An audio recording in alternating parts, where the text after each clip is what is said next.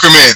You're listening to Mount Hermeneutics, where three Marines talk about God, faith, and spirituality with a heavy lean on the divine council worldview. Now, this is not your grandma's Sunday school, nor is it always for the faint of heart. There's nothing about who we are or what we say that make us experts, but you better believe that we're going to have a take, and perhaps it won't suck. Week we talked about near-death experiences. Jay, have you actually had a near-death experience, or was that you're saying that? No, I didn't. I was just saying that'd be funny and bring on the topic. So, how did we get on that? The closest thing I had to a near-death experience was my stroke, and it wasn't even that. That was probably near-death. It just wasn't a near-death experience in the sense of what people refer to as it.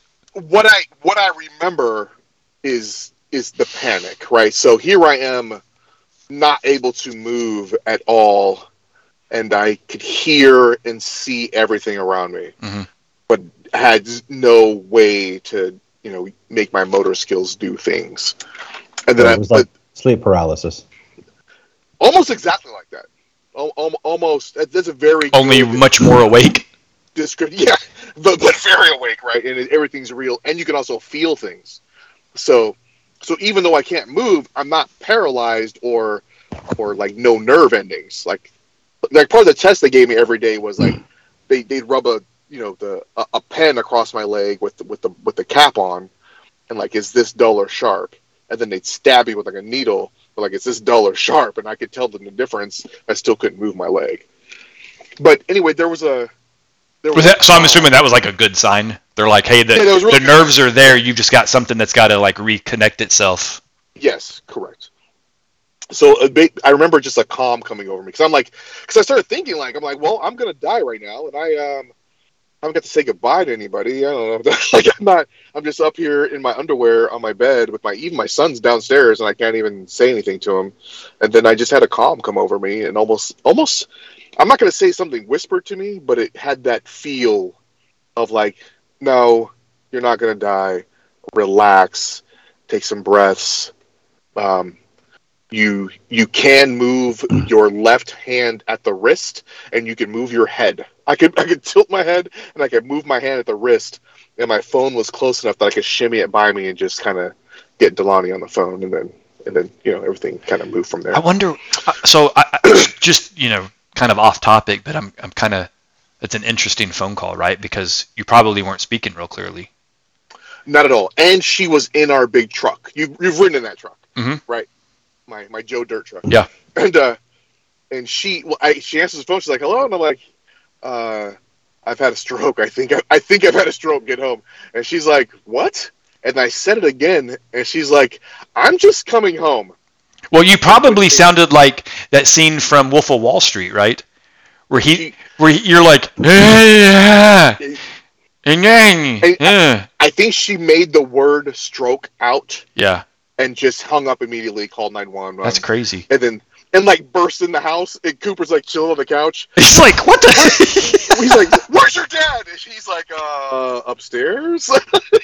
Why wouldn't she didn't think to like call and like see if anybody else was nearby or anything? Yeah, man, she just like burst through the door. Paramedics come through the door, and then the best part is when the paramedics got up there and they like started taking my blood pressure.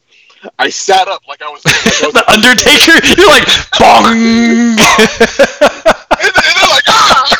So I just sat up and I was fine. I had like elevated blood pressure, but I was good. Like I had muscle memory, and they were like pissed. They're like, "This mother," like about to like throw their stuff down. And my wife's like, "No, he's not okay." And like, "Yeah, fine. Yeah, his blood pressure. I think it was 260 over something." They're like, "Yeah, it's elevated." Elevated? You should probably get to a hospital. So, do you want to look, if you ride in the ambulance, we're going to take you to the Naval Hospital, and then they're just going to refer you out to, so it's an extra step. I'm like, I'll just have my wife drive me to the hospital in Encinitas, which is just, 15 minutes down the road. And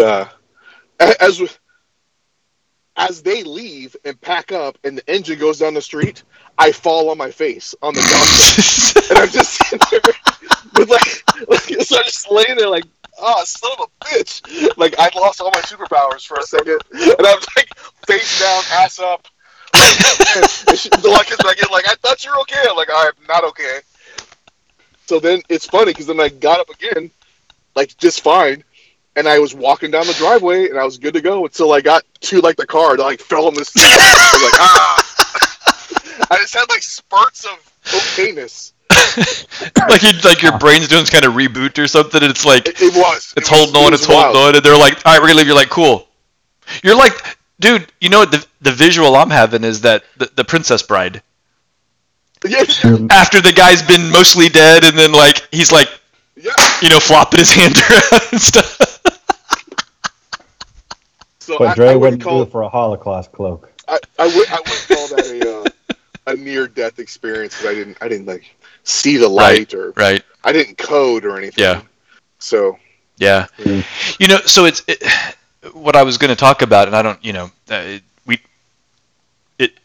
want to be careful about telling stories of other people in my family, right? That, so I have a family member that had a near-death experience, and the way it was described was, it's that very atypical, or rather typical, it got really bright, it felt a certain way, it sounded a certain way, this and that. And it's interesting to me because, there's organizations and there's, Facebook groups and TED Talks and all this stuff about that. And they all seem to be very or relatively consistent, at least those that have a religious background, right? Because I'm curious about like what are NDEs like for atheists, confirmed atheists, and agnostics versus Christians or Jews or Muslims or whatever. Have they been reported to be a conversion method as well? It has been. Atheist has NDE. Yeah. Like, now I believe in God. From all the studies I've read, and I didn't reread anything extensely. Brian's like, from all the studies I've read, and it was 2. Well, no, I mean, it's something I have read I've read up on over the years, but it's not something I couldn't cite specific studies, but they're easy to find if you just Google NDEs studies. Most of them are, when they're studied across cultures, they typically comport with the cultural expectations of whoever's having them. Yep. Like if you're a Christian, you see heaven and Jesus, and if you're a Hindu, you see a whole bunch Krishna of stuff, or Varuna. They got a lot of arms, right? But I don't know that anything I read was that specific. But yeah, they see Hindu stuff if they're Hindu, and if they see Christian stuff if they're Christian, and it's just nothing about them nothing confirmed about them demonstrates them to be an actual out of body supernatural experience of the consciousness surviving the death of the body. All of it seems consistent with what you would expect if, it's a dream when in essence. That's exactly where I'm at on it. It feels like it seems to me as if it's more about your brain doing this kind of a reboot of what it subconsciously is expecting to have happen, kind of thing. Yeah.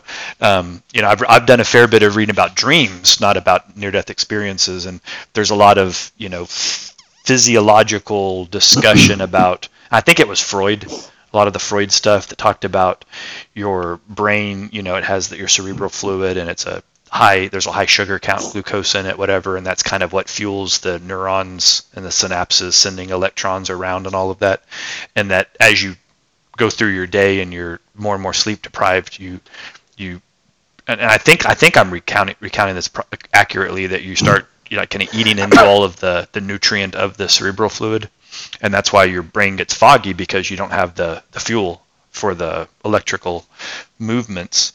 And that dreams are essentially this. I think it was Freud. I have to look. I wish we had a Jamie here, like on the Joe Rogan show. Jamie, look this up. But if I'm not mistaken, Freud had a theory that your dreams are basically all of those thoughts being reabsorbed, right? So all the thoughts you've had over the last day, 2 days, a week are kind of floating as burned thoughts, and then they kind of reabsorb into your brain. And as it's passing back through, that's a part of what we think could be dreams.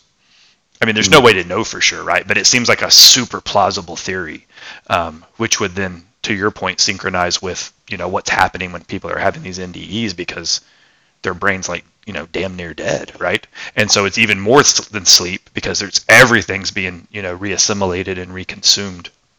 But I also think there's a it's the relationship between consciousness and time that I think is coming into play. Time is not, it's not strictly linear or uniform, either objectively or subjectively. Like we've all had those dreams that it seems like they go on for hours, but you're only asleep for like a minute, or you go to sleep and you have a dream and then you wake up and you find you've been asleep all night, and then it was 8 hours had passed, but it just felt like a moment since you fell asleep. Mm-hmm. I think as your consciousness as your brain is reaching the end of its function, your internal experience of time, it's kind of like a drain, you're going down toward the end, but it's sort of circling and kind of lapping back in on itself. And I think as you're nearing the end, it's sort of, I don't feel like I'm explaining this very well. Not bad though. You're explaining. But within your experience of your consciousness, your brain reaching the end of its function and your consciousness reaching its end, you're not experiencing time the way the people outside are, right, who are calling it when you die. Yep. I think internally it can feel like an eternity. It's kind of like a black hole, like when you're. It's like Interstellar. Yeah, like to an observer, somebody getting sucked into a black hole, it looks like it's happening instantaneously. To the person in the experience, because gravity is so immense, time is basically slowed to a crawl for you.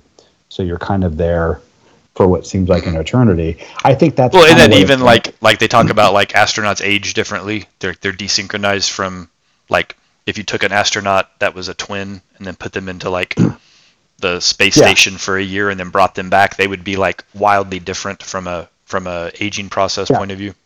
The higher the gravity, the slower the slower time goes, mm-hmm. which is why if you put an atomic clock and send it into orbit where there's low or no gravity, it'll run faster than a synchronized atomic clock on the ground. Yep. And that's how time is different objectively, but experiencing it subjectively within our consciousness, we experience time externally through our senses. When you're dreaming, your consciousness is cut off from your senses, and so you're going by your own internal pacing of time. So if you're dying and your consciousness is cut off from your body, from your sense organs, and even slowing down in your brain, well, your experience of time is also slowing. So to the person dying or about to be dead, you've kind of fallen into an internal eternity. Yeah. So wasn't there a story in one of the books of the Bible about somebody that was dying, and then there's actually a story about what they experienced as they were dying? Are you talking about the parable of rich man and Lazarus? Stephen in Acts. Well, he had a vision of the Trinity, but it wasn't of the afterlife. We presuppose that. That's not Right. You're missing the point of my point.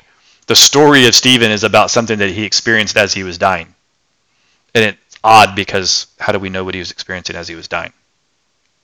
Well, if you look at the actual text, it says that he looks up and he saw. I think he declared what he saw. Like he said, I see. He said, the glory "I of God." Jesus at his right hand side. Yeah.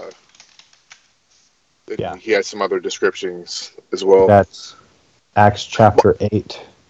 But I do find it interesting that there's been 10 instances of being risen from the dead throughout the Bible, between Elijah, Elisha, Jesus, Lazarus, Paul. Well, Jesus rose Lazarus, right? So all the people that Jesus raised, Anyway, especially Lazarus. That's a really interesting story. The guy was dead for 4 days, and even in a text that where people are very deep into the supernatural world, there's no report on what he saw. So it's like, wait, what? That's a good point. That's actually an interesting point. You're right. It wasn't like he wasn't like acting like Enoch, talking about how he was walking around with God and having conversations and stuff. He was just like. And an important distinction: Enoch didn't die, so he's not even describing an afterlife. Didn't he? Are you in the? This is a question. Are you in the camp that Enoch ascended? That's the understanding. It's kind of questionable, right? Because it just says he took him away. We don't know if he died somewhere else or not, right? Well, according to the Book of Enoch, though, he was, right. Which I don't subscribe to as scriptural. That's why I asked the question. Right. But the point is that's how ancient readers understood that. They understood it to be pretty much in the same terms. No, I agree. I'm with you on that. Yeah. This takes me to a direct question. And this is actually completely off. So for the listeners at home, we do a little bit of brainstorming about like kind of how to guide the conversation. And this is wholly not where we actually intended for it to go, but this is a topic I've been wanting to bring up and it makes a lot of sense right here. So I'm going to swing us off the highway onto a different highway. So guys, I'm going to use the fancy words and then I'll try to describe it with my layman's understanding for the audience, and then Brian can correct me and then we can get into the question. Sola Scriptura versus Prima Scriptura. Like, where do we all land on that, right? So, layman, super pointy, grunty for those at home. Sola Scriptura means only the words in the Bible in the officially recognized canon are inspired by God. Period. I'll stop. Prima Scriptura means there could be other things that exist that are inspired, but they take second place to the Bible. So the Bible comes first, and then there can be other things that can become inspired later on. So Brian, correct me if I'm not super simply accurate in my understanding of those two phrases or those two terms. First of all, yeah, I think that's easy enough, right? Just for general conversation. Just as a technical observation, I don't think there's a single universally agreed upon definition of either of those necessarily, but I'd say that's common. That's the general idea. Yeah. And this came up. I was watching, just to be really, and to be fair, and I like to cross-reference other, inputs and ideas that I come up with or that we're coming up with as we talk about these things. I was watching a vlog from Dr. Orton, Gavin Orton, discussing the conversion from Protestantism to Catholicism of Cameron, right? So in that vlog, this Prima Scriptura versus Sola Scriptura came up, and I don't remember the specific context of why it came up in that vlog, but it caused me to kind of put a lot of thought into it, right? And so here's my question. One, where do the three of us come down on that? And here's what I thought was interesting that I'd never thought of before. So, and again, I'm going to try to be as respectful and charitable as I can, because you'll understand why I'm saying this as I get into this. So, as a Protestant, as a individual that was raised Southern Baptist, I tend to have always had a relatively, I don't want to say negative, but just a different view than the way that Catholics look at things, right? So in Catholicism, there tends, at least from my perspective, seems to be a lot more Prima Scriptura versus Sola Scriptura, right? There's a lot of Catholic rites and rituals and traditions that becomes part of the religion that's clearly not directly written in the Bible, right? But there was a point that was brought up relative to Cameron's conversion about the fact that God can continue to work through people, and if He's working through someone, and be really hyper specific, Mother Teresa, right? There's probably a lot of stuff that Mother Teresa did that was inspired. Maybe not, maybe so, right? If anything that she did was inspired, would it not be worthy of being treated as a religious thing, whether it's an action, a statement, words, whatever? And it actually got me thinking about it, because I'd never thought about it in that perspective. I've always been like, if it's not in the Bible, like, why are you doing it? That's ridiculous, right? But after I kind of took a step back and thought about it, it kind of struck me that, there's no reason that there couldn't be more books added to the Bible. And I'm not talking about the Apocrypha. I'm talking about modern books. Like, why is it that we locked the Bible off after a point in time and just arbitrarily said, this is the last book, and we're not going to add any more books? How do we know that God isn't inspiring authorship of, let's say, C.S. Lewis? Maybe something that he's written should be included. There should be the Gospel of C.S. Lewis. I mean, I'm not trying to be funny. I'm not trying to be flip or light about this. I'm being hyper serious, by the way. No, I think that's a worthwhile question. But I think the answer to that question, I think it exposes a lot of inaccurate assumptions that we bring to this question. And I'm not talking about it. I'm not talking about you. No, I threw a curveball at you. So I mean, this is a super unstructured conversation. It's been something that I have like 4 or 5 notes on my desk about sola scriptura versus prima scriptura. So, well, surprising neither of you, and probably not. You wrote a blog about this? I did wrote a blog. I wrote a few actually, but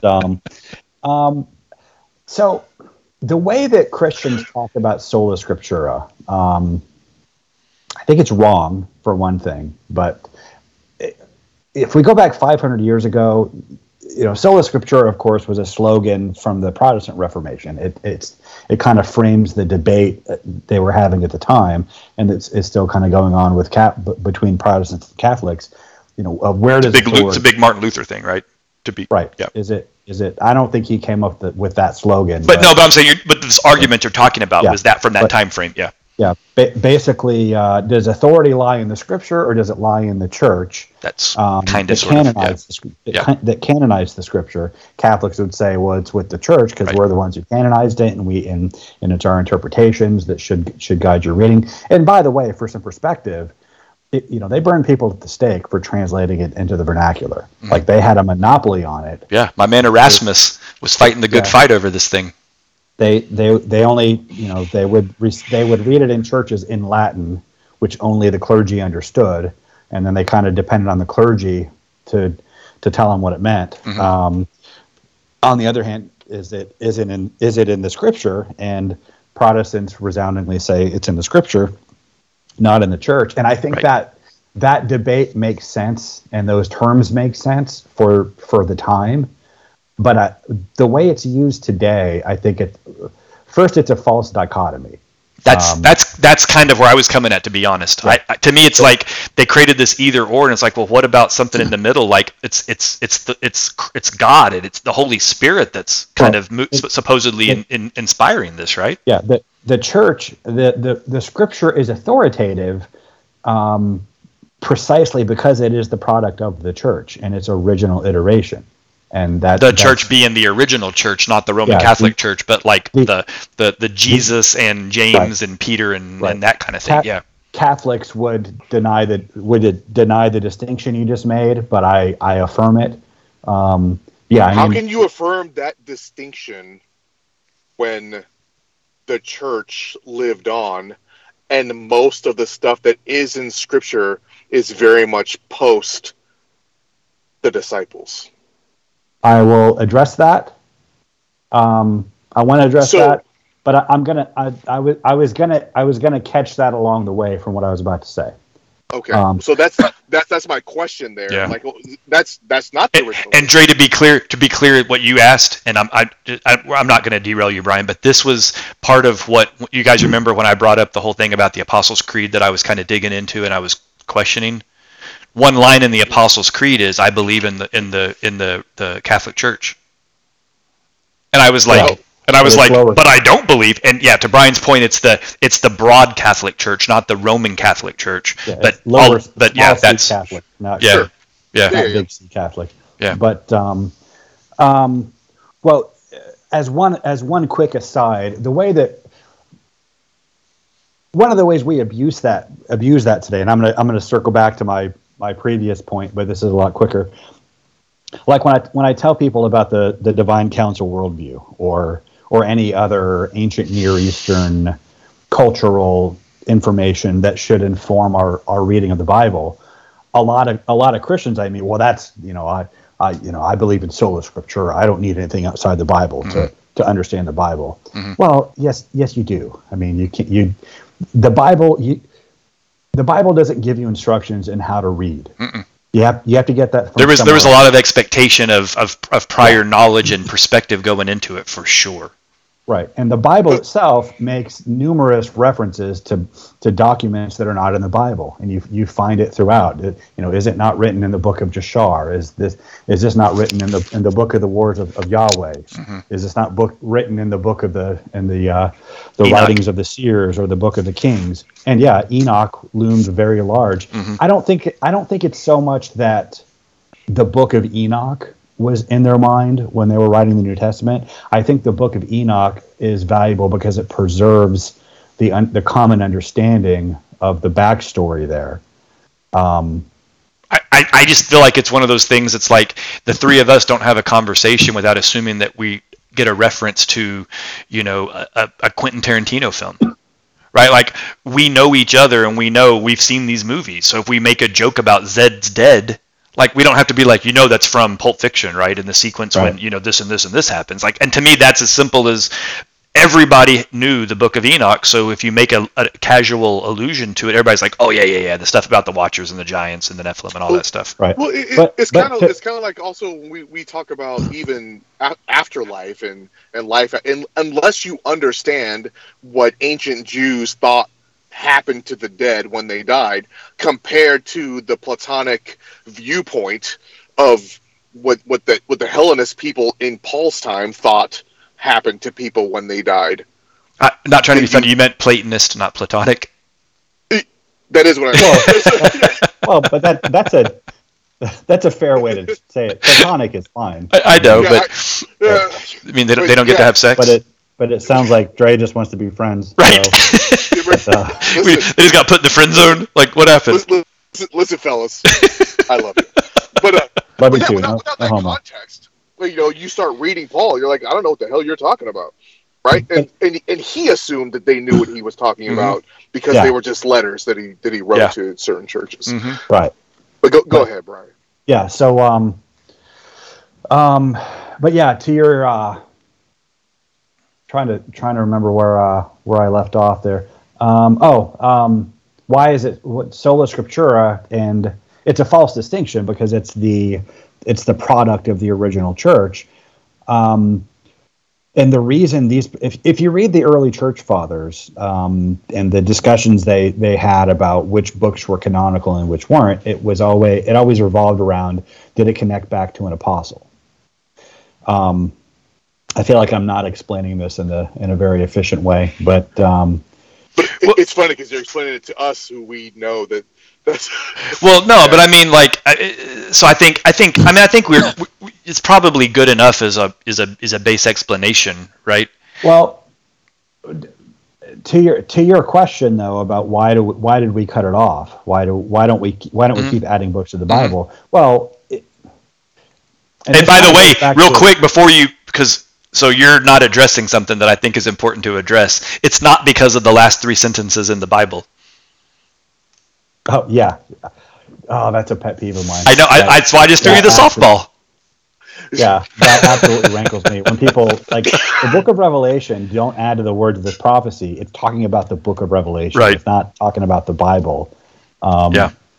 But well, and it's funny because when I've tried to explain that to people, they're like, "That's not what it says it right there," and I'm like, "But I said, use critical thinking for a second. Were these books written in chronological, sequential order before they were assembled into the Bible, or were they written separately and then put into the Bible?" And when they go, "Ooh," and I'm like, "So, are you trying to tell me that that when John was having these prophetic visions and he wrote them all down, he knew this was going to be the last book in a book that hadn't been curated yet. Like, come on, like. Yeah. Well, and they had other books that they were kind of contenders, or that they regarded as canonical, like the Shepherd of Hermas. Mm-hmm. That was considered, in a lot of corners of the church, that was considered scripture. What about Jubilee? When Athanasius, wasn't the book of Jubilee in for a while? Because wasn't there like a 1611 Bible that had a whole bunch of other books that got ripped out? Well, and I don't want to turn this into a canon conversation, because we can make that a whole separate conversation. But it was more to the part about, is there? Let me redirect, because I think we're going to go down into too deep of a rabbit hole here. No, I think when he was talking about contenders, I mean there was a rival view of Revelation, right? The apocalypse. Well, there's more than one. Yeah, there's more than one. Was contemporary at that time, and they almost say the same thing. Well, in fact, go ahead. For the most part, they knew that the Apocalypse of Peter was too late to have been written by Peter, and so it wasn't widely regarded as scriptural. But the thinking was, when Athanasius of Alexandria, he was the bishop in the 4th century who succeeded Alexander, who was a major figure at the Council of Nicaea. Athanasius is often referred to as the father of the canon, because in his 37th Festal letter, he wrote, he provided the first list of the 27 books that we now regard as canonical in the New Testament. And his reasoning is pretty representative of the consistent reasoning of the church from the time of the apostles, which is that if it was written by an apostle, then that made it canonical. But but because the Shepherd of Hermas, he specifically says something that places him after the date. Like, he says something about how his brother knew the last apostle and became bishop before the last apostle died. So he makes it clear that he is not an apostle, isn't the disciple of an apostle, never been an apostle. So he's not in that direct line of apostolic authority. And didn't stop Paul. Do you want to do that now, or? No, it's okay. Go ahead. Okay. Well, Paul was an apostle. Was he? Do you want to do? No, we got to stay on a train of thought. We can't just jump around that fast. Like, we're too deep into this now. Go ahead. Yes, Paul was an apostle. We're gonna and just okay. Very well. Sneak preview for the listeners. This will be a thing that comes up. Stay tuned for that. But okay, here's a better way to explain it. People often talk about this. The inspiration is in the scripture, and like the writers of scripture existed for the purpose of producing scripture for us. If you read Romans, though, which is scripture, and I'm not denying that it's scripture, he writes to them, and I think this is, bear with me here and indulge me for a second, because this is pretty important. First, I thank God through Jesus Christ for all of you, because your faith is being reported all over the world. God, whom I served in my spirit in preaching the gospel of the Son, is my witness how constantly I remember you in my prayers at all times, and I pray that now at last, by God's will, the way may be open for me to come to you. I long to see you so that I may impart to you some spiritual gift to make you strong. That is, that you and I may be mutually encouraged by each other's faith. I do not want you to be unaware, brothers, that I planned many times to come to you, but have been prevented from doing so until now, in order that I might have a harvest among you, just as I've had among the other Gentiles. I am obligated both to Greeks and non-Greeks, both to wise and foolish. That is why I am so eager to preach the gospel also to you who are in Rome, for I am not ashamed of the gospel. And then he goes on to basically lay out the entire rationale and thinking underlying the gospel, including its rationale from natural theology and classical apologetics. But Paul clearly thought that being there among the Romans in person was going to be of more value than the letter he was writing. He was writing the letter in lieu of a personal visit. Of course, his letter is of inestimable value to us, because it is sacred scripture. It is divinely inspired, but it's Paul was not a means to an end to getting us the letter to the Romans. The letter to the Romans is a means to the end of getting us closer to Paul the person, who was handpicked by Jesus Christ to represent him, if you believe the book of Acts, which I do. And that's kind of a reversal of our common way of thinking about Scripture and the idea of sola scriptura. In the early church, there are two places where Paul lists the offices of the church, and he says Christ is first of all appointed apostles, second prophets, third workers of miracles, and teachers and evangelists, etc., etc. And there's another list where it's a different list, but he still ranks apostles first, followed by prophets. A prophet is defined as a spokesperson for God. God has revealed himself directly to this person and appointed them to speak for him. Yet, so you'd think a prophet would rank higher than an apostle, but apostles ranked first, and an apostle is defined as an eyewitness to Jesus. The Greek word is martyr, which is it has religious connotations today, but at the time it was just it was a secular, legal, historical term. It meant literally somebody who brings testimony, as in a court of law. And historians really? It's interesting, like Polybius. We have a lot of words like that we've kind of just transferred into theology words when they were just normal vernacular back in the day. Right, and I think the word gospel itself.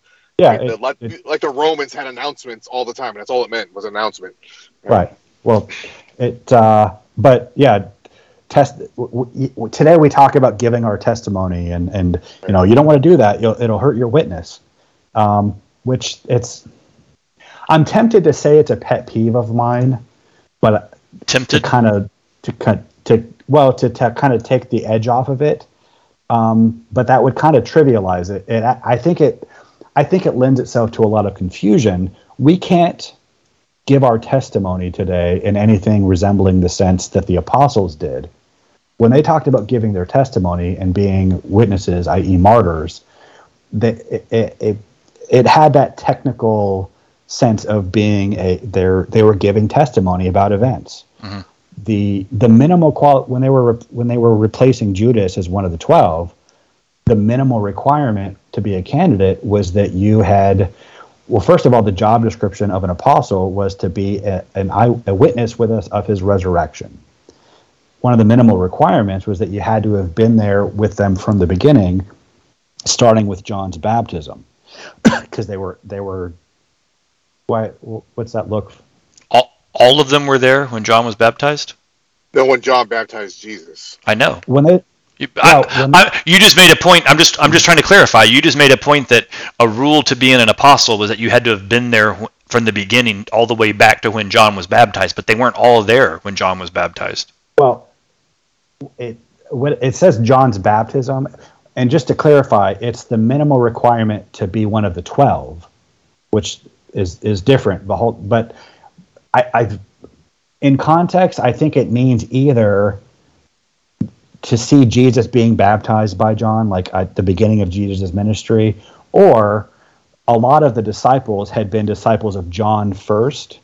And when they say John's baptism, they are talking about the movement led by John's baptism. So let me. We're jumping around a little bit. I want to be a little directive here with this because hang on. No, this is important. Okay. Where is this in the Bible? Acts chapter 1. When they're replacing Judas. Yes. So they sat down together and came up with this. Yes. All of the other apostles did. Well, there were about 120 of them in Jerusalem in the days before. It was like right between his ascension and the day of Pentecost. So it would have been like a span of a week. And it says, Jesus ascended. Then the apostles returned to Jerusalem from the hill called the Mount of Olives. In those days, Peter stood up among the believers, a group of number about 120, and said, "Brothers, the scripture had to be fulfilled, which the Holy Spirit spoke long ago through David concerning Judas, who served as a guide for those who arrested Jesus. He was one of our number and shared in our ministry. Everyone in Jerusalem heard about this, etc., etc. Therefore, it is necessary to choose one of the men who have been with us the whole time the Lord Jesus was living among us, beginning from John's baptism to the time when Jesus was taken up from us. For one of these must become a witness with us of his resurrection. And then they nominated Barsabas and Matthias, and they chose Matthias by lot, and he replaced the Judas on the 12. But the point of it is that the job description was to bear witness to the resurrection, and the minimal requirement was being with them the whole time the Lord Jesus was among us. Whether it's when Jesus was baptized or whether they were disciples of John, it doesn't really matter for our purposes. The point of it was that their job description was to be an eyewitness. Now, by the time of Paul, the term apostle, when Jesus chose the 12 and designated them apostles, the word just meant those who were sent. Within the early church movement, the meaning of apostle kind of narrowed, but the membership expanded to include anyone who had been an eyewitness of Jesus. In 1 Corinthians 9, Paul says... So Mary should be an apostle then? She probably was, yeah. Paul says in 1 Corinthians 9, am I not free? Am I not an apostle? Have I not seen Jesus our Lord? And later on, when he reminds them of the creed, now, brothers, I want to remind you of the gospel I preach to you, which you received, on which you have taken your stand.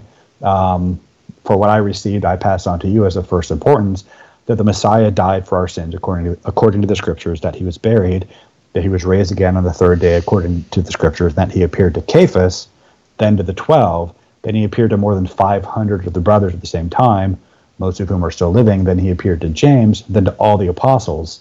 And then he goes on to talk about how Jesus appeared to him also as the one abnormally born. And then he ends with, whether then it was I or they, this is what we preached, and this is what you believed. So the they preached and what we preached, and he's referring to a larger group than just the 12. Obviously, the meaning of apostle had expanded to include the 500, and presumably the women at the tomb and anybody else who saw him. And the picture that you get from reading Paul's letters and from the Gospels themselves and the early church fathers is that the people who had been witnesses to Jesus, they had been traveling around the Mediterranean world, visiting these communities of Christians that had been founded by apostles. And they were kind of special guest speakers, and they would give their story of Jesus, and they were regarded as apostles. Whereas the 12 were they were the ringleaders. They were kind of the custodians of the main tradition that was kind of under their kind of control and standardization.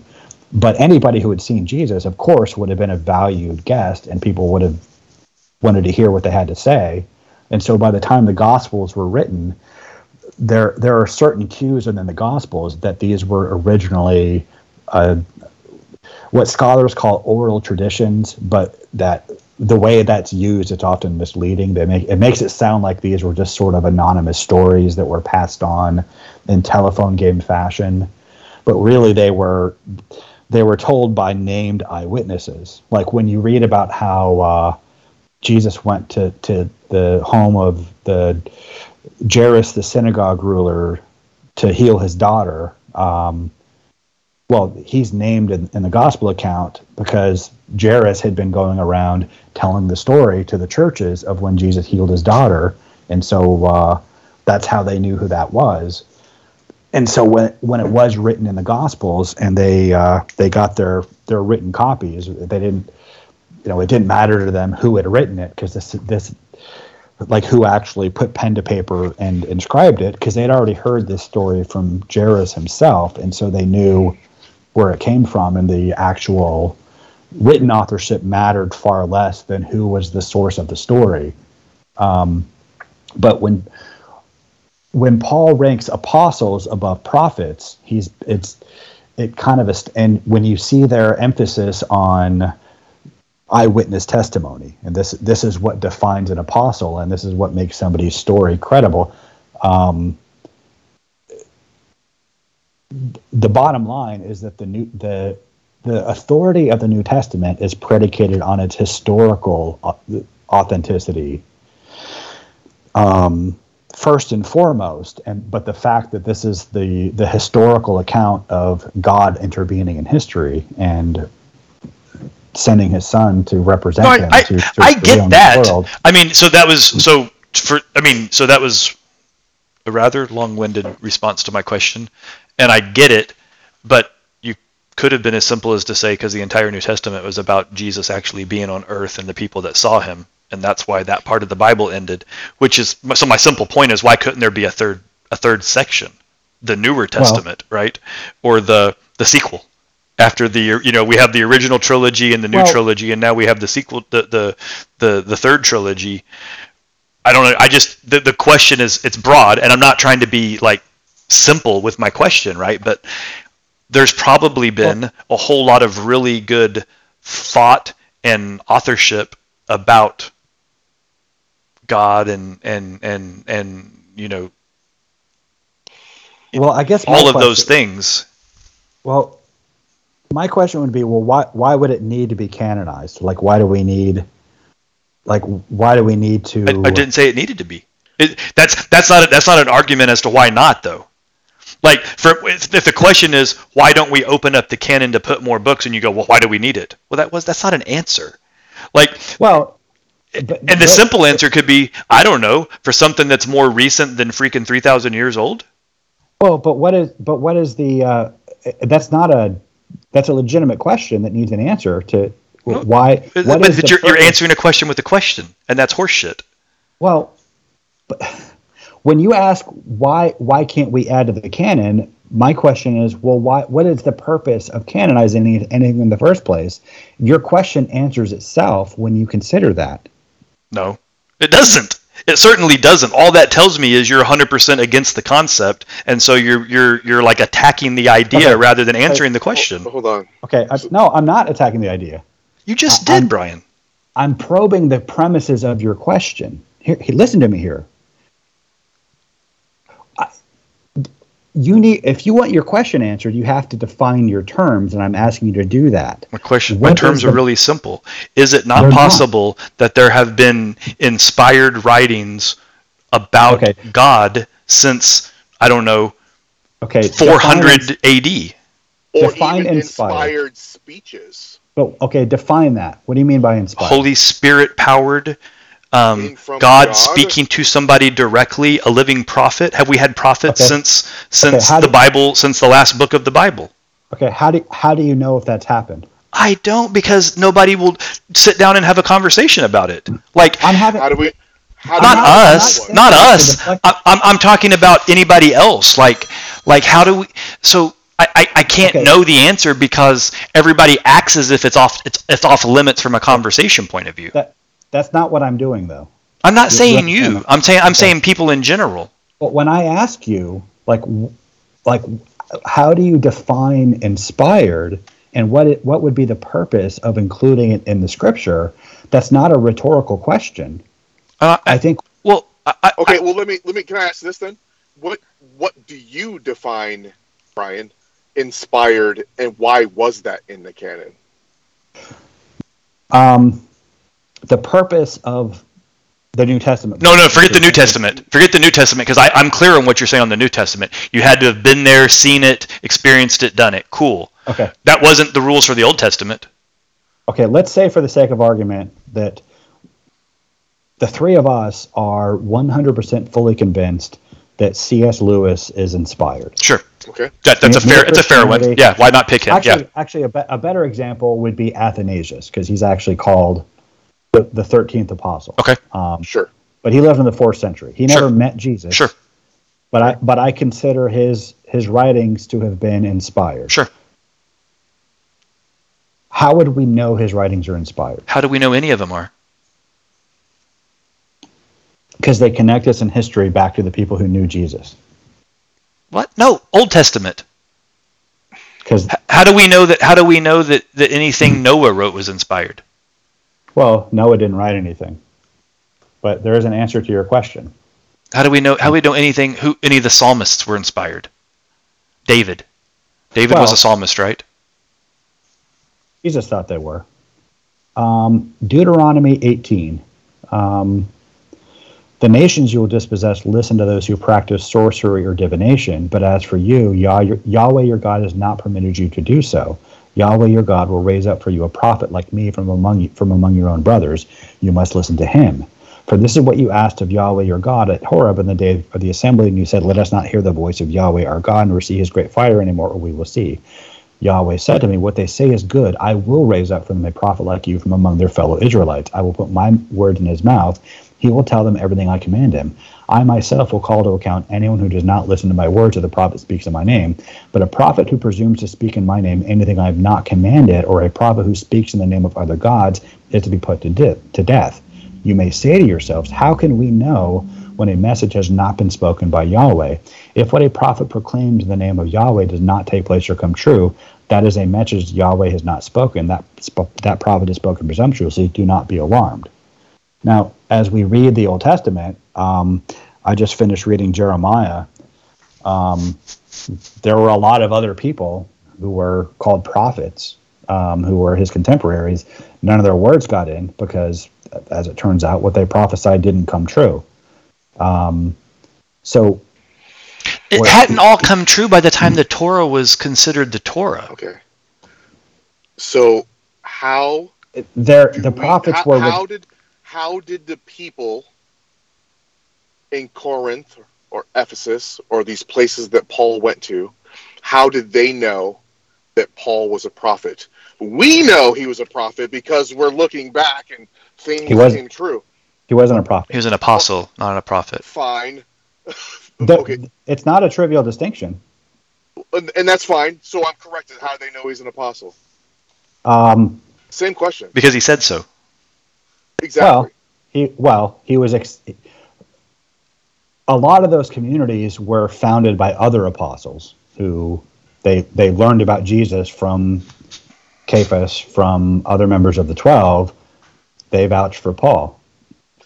But it's just a bunch of people saying, I know a guy. Yeah, no, I know a guy that knows a guy that knows a guy. Also, wasn't there a dispute where Apollos comes in? So were you baptized in under me or Apollos? Right? And then he's like, oh, actually, this is the way you're supposed to do baptism. And all the people that followed Apollos is like, yeah, you're right. We let it. But it never says that Apollos subscribed to that way of baptism. Well, but the dispute wasn't about how to be baptized. It was no. What was it then? What was the dispute? The dispute was that they were forming cliques around which teacher had initiated them in the first place. You're talking about the opening passage of 1 Corinthians. Paul writes, "It's reported to me by Chloe's people that there are quarrels among you. What I mean is, some of you say I follow Paul, others say I follow Peter, others say I follow Apollos, still others I follow Christ. Was Paul crucified for you? Were you baptized in the name of Paul? I thank God I didn't baptize any of you except for Crispus and Gaius. Apart from them, I don't remember if I baptized any of you." But he goes on for several more chapters about how it doesn't matter which of us baptized you. We're all just workmen. We're all preaching the same gospel. We're all preaching the same message. That's what matters. They weren't preaching the same message, though. Okay, what's your evidence for that? We'll have that conversation next week.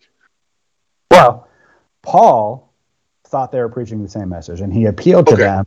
In that letter that you brought up, he appealed to them not to make any distinction between which teacher had initiated them, but because they're all the same, because the message is all the same, and then he reminded them, This is the gospel I preached to you, which you received, on which you have taken your stand. Whether then it was I or they that you heard this from, this is what we preach, and this is what you believed. Now, it's possible, theoretically speaking, that Paul was wrong, that he was preaching something different. But I think the burden of evidence is on anyone who claims that, and also to explain, well, if Paul was wrong about that, and they already had cliques around which teacher had initiated them, and those teachers taught them different things, and here Paul was teaching something different than what they heard from other teachers. I have to wonder why they would preserve his letter and make copies to keep for themselves and to distribute to other churches. If Paul because he won. Like, why would they not? Well, what do you mean by won? How do you win? Because more people decided that he was right, and that people passed after Paul's death, when the Gospels were actually written with a hint of shadow of Paul in the background, all got written post everybody, and Paul's word went out. We talk about the church fathers; they're all Paul fans. We talk about Justin Martyr; he was a Paul fan. All these people who go ahead. They weren't fans of Peter or James or the rest of them? Yeah, where's their stuff?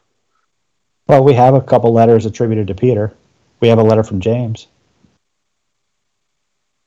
That's very different than the things that Paul said. Oh, well, they were different people with different emphases. But the question is, do they contradict? Do they? I think so. I think there's some distinct things that I have questions about. And I mean, do you want to talk about that now, or is that something you want to say for later? No, I'm not. I'm not. I haven't reached. We haven't reached any kind of resolution on this other topic. Right. So like I said, I'm actually super cool with the rules of books being included in the New Testament. Like, that makes a lot of sense, and I've never heard that before. So I think that's kind of a cool kind of boundary statement, right? Like, if you weren't there, if you're not, this isn't 7 degrees of Kevin Bacon to Jesus, right? Like, you have to have actually been there and seen it and done it. Cool. Okay, fine. But why can't there be a third? But why not have a third chunk of the Bible or a new second book, right? Not Bible 2.0, but like, why can't there be just standalone books that are considered inspired? Well, I don't know that there's a hard rule that there can't be, but for that. Well, there is if you're sola scriptura, right? Like, that's the whole point of me bringing this topic up, because Protestants, as a rule, are sola scriptura, right? It tends to be Catholics that are prima scriptura. That was why I kind of opened that conversation that way, right? Catholics seem to be pretty, I don't want to say loosey-goosey because that sounds a little nasty, but they seem to be a lot more willing to accept inspired things that are outside of the Bible, whereas Protestants tend to be 100% not. But even Catholics don't add books to the Bible. No, not to the Bible. Like, stop with the Bible. Like, forget the word Bible. Let's just talk about inspired, which means, at a broad sense, means legitimate, right? Like, well, I think you struck on something where, like, the thing that. And by the way, I don't have a dog in the fight. Like, this is genuinely me playing devil's advocate. This is something, a thought that I've had. Like, I'm not sitting here looking at, like, I want the triumph of good over evil. I want Hasker to be considered inspired. I don't know that he is. Like, I don't think he isn't, but I don't think he is.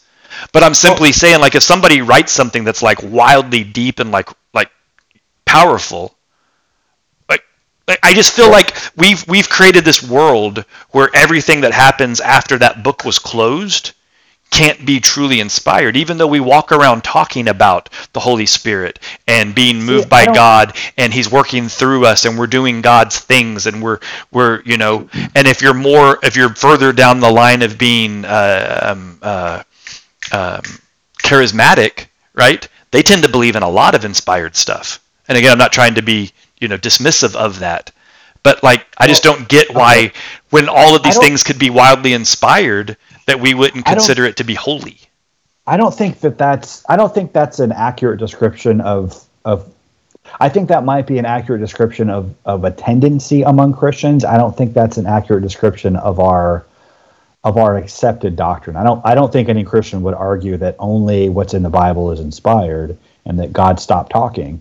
I mean, the church itself is what is inspired. I mean, the whole point of. If I were, the Protestant Pope, and I could just unilaterally declare creeds the way that the Pope did in the 11th century, when they added the filioque for the kids at home, the reason that the Eastern Orthodox Church split from the Catholic Church is that the Catholic Church unilaterally decided to add a clause to the Apostles' Creed or the Nicene Creed, or one of the big whichever creeds, creed was current. Right, but it was that the Holy Spirit proceeds from the Father and the Son. It's called the filioque. Means So it kind of puts the Father and Son above this Holy Spirit in kind of a secondary level. Well, no, before it just said that the Holy Spirit proceeds from the Father, and they added proceeds from the Son, which I think is theologically accurate. The issue was that the Roman Catholic Church unilaterally decided this and tried to impose it. In the Eastern Orthodox Church, they didn't object on theological ground; they objected on institutional ground. They're like, you can't bully me into telling me what I believe, Yeah. and so right. Like I'm a grown ass man, dog. Like you can't. We can talk about that, but we should have a council. You don't Sure. have to just decide it. Yeah. If I were the Pope today and I was going to unilaterally impose a clause in the creed, I would add that the Holy Spirit proceeds from the Father and the Son and the Church. Because I think that's a crucial thing that we're missing, that you're kind of touching upon. It's interesting. The Spirit was given at the laying on of the apostles' hands. The Spirit he's passed from Christian to Christian, from faith to faith, through the church. That's how we redeem the world. Did you just assume his gender? No, it's been revealed pretty emphatically that it's. Is it? It has a gender? He's personal. That's the point of the Trinity, is that the Spirit is. I mean, he's. I always kind of thought of my Holy Spirit as a blonde woman. Well, you're a heretic, but we're kind of going off on a tangent here. But the point I'm making is that yes, if anything that a Christian, that a genuine Christian does,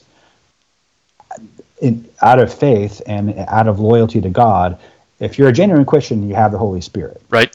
And you are living by the Spirit. Right. So by definition, all everything could be inspired. All genuine Christians are inspired. Right. We are God-breathed. Right. We have the breath of God, the Spirit of God within us. And so, yeah, everything is. But the word canon, the word means standard. And so, like, if we were going to decide, if the three of us believe that Athanasius, that his writings are inspired, well, how do we know that? Is it because because the Holy Spirit tells us? Well, but how does the Holy Spirit tell us? Maybe it tells us directly. Well, he doesn't generally tell me things directly. Maybe not you. But, and I'm not trying to be funny. Like this is where I'm not trying to be funny, right? Like we're to take the Old Testament at face value, that God was speaking directly to human beings, either through his own effects or through the Holy Spirit, and told them things, right? So he's telling people, like whatever you were quoting earlier from Deuteronomy, those were God's words. And I'm not using scare quotes because I don't believe that. I'm trying to be very specific, right? So God was telling this person, hey, this is how you're going to know about what a prophet is and what a prophet isn't. Word, thanks God, I wrote it down, I heard you, right? So that happened then. How do we know it doesn't happen now, and it hasn't happened to somebody that has something really important to tell us that's new? That might either be new information because things change. They have, and they could continue to change, right? Or things that we need to understand so that we can better interpret or rationalize or consolidate or homogenize the information so that we can... a warning, or... Don't stop. Hey, stupid, stop doing this, right? It might not be about something to do, but that's something to not do. Like, there's a whole host of... I could come up with 8,000 what-if scenarios here. Okay, but it just seems odd to me that we've just decided this doesn't happen anymore. But who has decided that, though? That's what I'm... Everybody has by action. Or by inaction. If I came up tomorrow and said that God spoke to me and I have a message, you would look at me like I had a dick growing out of my forehead. Okay. Would you not? What would you do? What would I do? What? If what I, would you you told do? me that? Yeah. I would. Well, I use the 24-hour rule. I'd wait. Okay. But the point is everybody would. But that's my point that I'm making. Yes.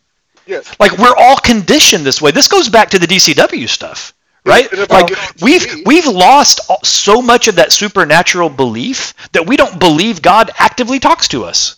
I don't think that's necessarily it. But I will say this. if you think God's talking to you, I don't, by the way. So not. this isn't. No, I'm saying this isn't me Okay. personally. Okay. I'm being. okay. I'm being. I'm Well, being. Hold on. say- If you, I'm what do you being mean, broad. If you think God's talking to you, he's not. I'm glad you asked, Dre. I'm happy to Yeah. explain. There are times in my life where I am certain God spoke to me. I was iffy about it at the time, but he made himself clear to me.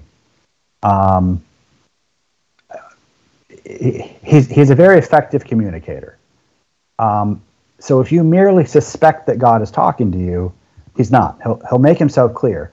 Throughout the Bible, there are, Jesus warned against false prophets and false teachers. Mm-hmm. Just as there are false prophets among the people, so there will be false teachers among you who will secretly introduce destructive heresies. Got it. Throughout the Old Testament, like in Jeremiah and Ezekiel, there's this constant repetition of condemning those who prophesy from their own imagination. Don't listen to the prophets and the dreams you encourage them to have, who are feeding their wishful thinking. The default assumption, according to the Bible, should be skepticism. If somebody comes to you and says, "Hey, God gave me a message for you. Listen up," He gives you a way to know to find out if the Lord sent them. One of the primary ways, not only do their predictions come true, but is this consistent with what has been taught before? Like he told them, like even if a prophet comes to you and he does, and they do miracles, but they tell you abandon the Torah and follow other gods, kill that guy. Don't listen to him. That's a little hyper fantastical of the point that I'm trying to make, right? Well, like I'm not suggesting somebody walk up and say, "Hey, we need to rip the Bible in half and stop reading these books." I'm talking about additional information that doesn't countermand anything that's been described previously. Well, but that's the point that I was getting at. So before. We would be skeptical and keep listening. Well, yeah, and the first thing we would do is, I don't think we have to render a verdict on is this inspired or not. Maybe it is, maybe it isn't. But the question is this one? We call the Bible the canon. It means the standard, which means this is the stuff we measure stuff against. So if somebody, the Bible is Paul and the other New Testament writers assumed there would be legit prophets among the people. There wouldn't, you don't have to warn against false prophets if it's already a rule that there are no real prophets. You can just you automatically know if that actually makes my point, right? That's a better answer to the question. Right, that makes my point, which is interesting, right? That's a great way to look at it. Like, why would he say don't fall to false prophets? He could have just said there will be no more prophets, right? Like it could have been very definitive, like, hey, no more communication from me. This, God actual out. But that didn't happen. So that's back to my point. So if we are in a belief system that says there could, should, would, will still be prophets, like what do we do with that? What do we do with a modern day prophet? And I feel like we don't, because when was the last time we had a proclaimed prophet? Well, and I think that's a healthy attitude to have, because if it's a real prophet, God will validate his word. But we have him murdered by the ATF. Okay, Vernon Howell was not a prophet. Not so much. Was that his name, Vernon Howell? Yeah, that's his real name. David Koresh. Yeah. I was like, wait. Oh yeah, David Koresh is a cool name. I wish you hadn't ruined it. But I like Vernon. Yeah, because it rhymes with Herman. Do we know he wasn't a real prophet? We don't. The ATF killed him before we could find out. That's right. Well, if maybe the ATF is the arm of the devil, and this is proof that I'm validated in hating the ATF because they killed our last prophet. Now, I'm definitely anti-ATF, especially in the Waco thing. But yeah, they were terrible. If a guy comes along and says, "Hey, God talked to me. He said I'm in charge now. Now, give me all your daughters," Not the fatties or the uggos, just the hot ones. Because I'm the special one who gets all the women. He's probably not a real prophet. Probably not. I'm with you. I tend to agree with you. I would have liked to have a chance to hear him out in an open court versus him being quieted. Also, I agree. But that's a different subject. But are all prophets infallible? None of them are infallible. So exactly. So what if he had all kinds of great information, but he sinned a lot? He was also a little crazy. He was hitting that meth. Well, if he's using his authority as a prophet, and now if you read the prophets, I mean David. Let's talk about David. David was pretty lousy as a person. Yeah, but David never said, "I am the Lord's anointed, so I get to do whatever I want." He was literally the king. He was, but he didn't. He never said he didn't have to because he was king. They just assumed that's what it meant. Like, hey, I want that. Like there was no differentiation back then, right? Like they were one and the same. But when an actual prophet came to him and said, "Hey, you've sinned against the Lord," David didn't say, "Yeah, I can do whatever I want. I'm the Lord's anointed one." He repented. And then he did it again. He kept doing stuff. No, he didn't. Well, maybe if we had another prophet go up to Vernon and tell him, "Hey, you're wrong, man." He could have been like, "You're right. I'm gonna repent." They should have put him on the phone with the head of the LDS. But another important consideration is, why do we need more prophets? That's not the point. That's not for us to decide. No, you're going back into this thing as if everything's perfectly boxed up.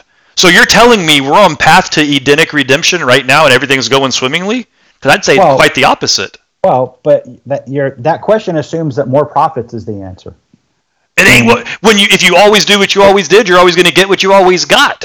If we listen to if we read the Bible we got, and still need more information, God will give it. But it reminds me of when I was before we had the New Testament, we didn't have everything we needed. God had to bring his son down and kill him because we were that far off course. What if we're even worse off course now than we were then? I would say that we are. But so maybe we need a whole nother thing. Maybe there has to be something else that happens because we're that dicked up. We're pretty dicked up. I mean, your question presupposes that we can't fix it ourselves. No, it doesn't. You're inventing presupposition to my question. We can't fix it ourselves, which is the point of the son being slain in the first place. But the point is, we're under a new covenant now. Right. Right. We have God's nature within us. Right. We can be faithful. Yes. We can. Yes. We can. I mean, the Protestant Reformation is a great example. I think the Protestant Reformation was more of a political movement than a religious one. But 100%. Yeah, but the political change, the main innovation from a religious standpoint was getting the Bible in everybody's hands. I mean, for all intents and purposes, Christians did not have the Bible for about 1,000 years because it created literacy around the world. Right. People couldn't read before the Bible. Right. And so the questions that we're asking today are not, was Martin Luther a prophet or was John Calvin a prophet? I don't think they were at all. There's a great deal that I disagree with them about, especially John Calvin. But what they accomplished, getting the Bible in everybody's hands, who wanted it at least. We haven't fully reckoned with the. I don't think we fully completed the political reforms that they started until the American Revolution and the First Amendment. But I'm going back to Brian. Hang on. So you're. I mean, so sure. I got tons of problems with some of this with Calvin and whatever, and Luther wasn't perfect, but neither was Moses. Like everybody, they all had massive flaws. Yeah, but my point isn't that we'll know a prophet because he's perfect. My point is that we didn't need a person to have a supernatural vision of God in his throne room to be supernaturally anointed. But you don't have to have that to be a prophet. Well, what about something as simple as? But that's what a prophet is. What about it could be someone as simple as uniting us, or getting everyone on the same page of what the true vision really is? Wouldn't that take a prophet? Well, how would you do that, though?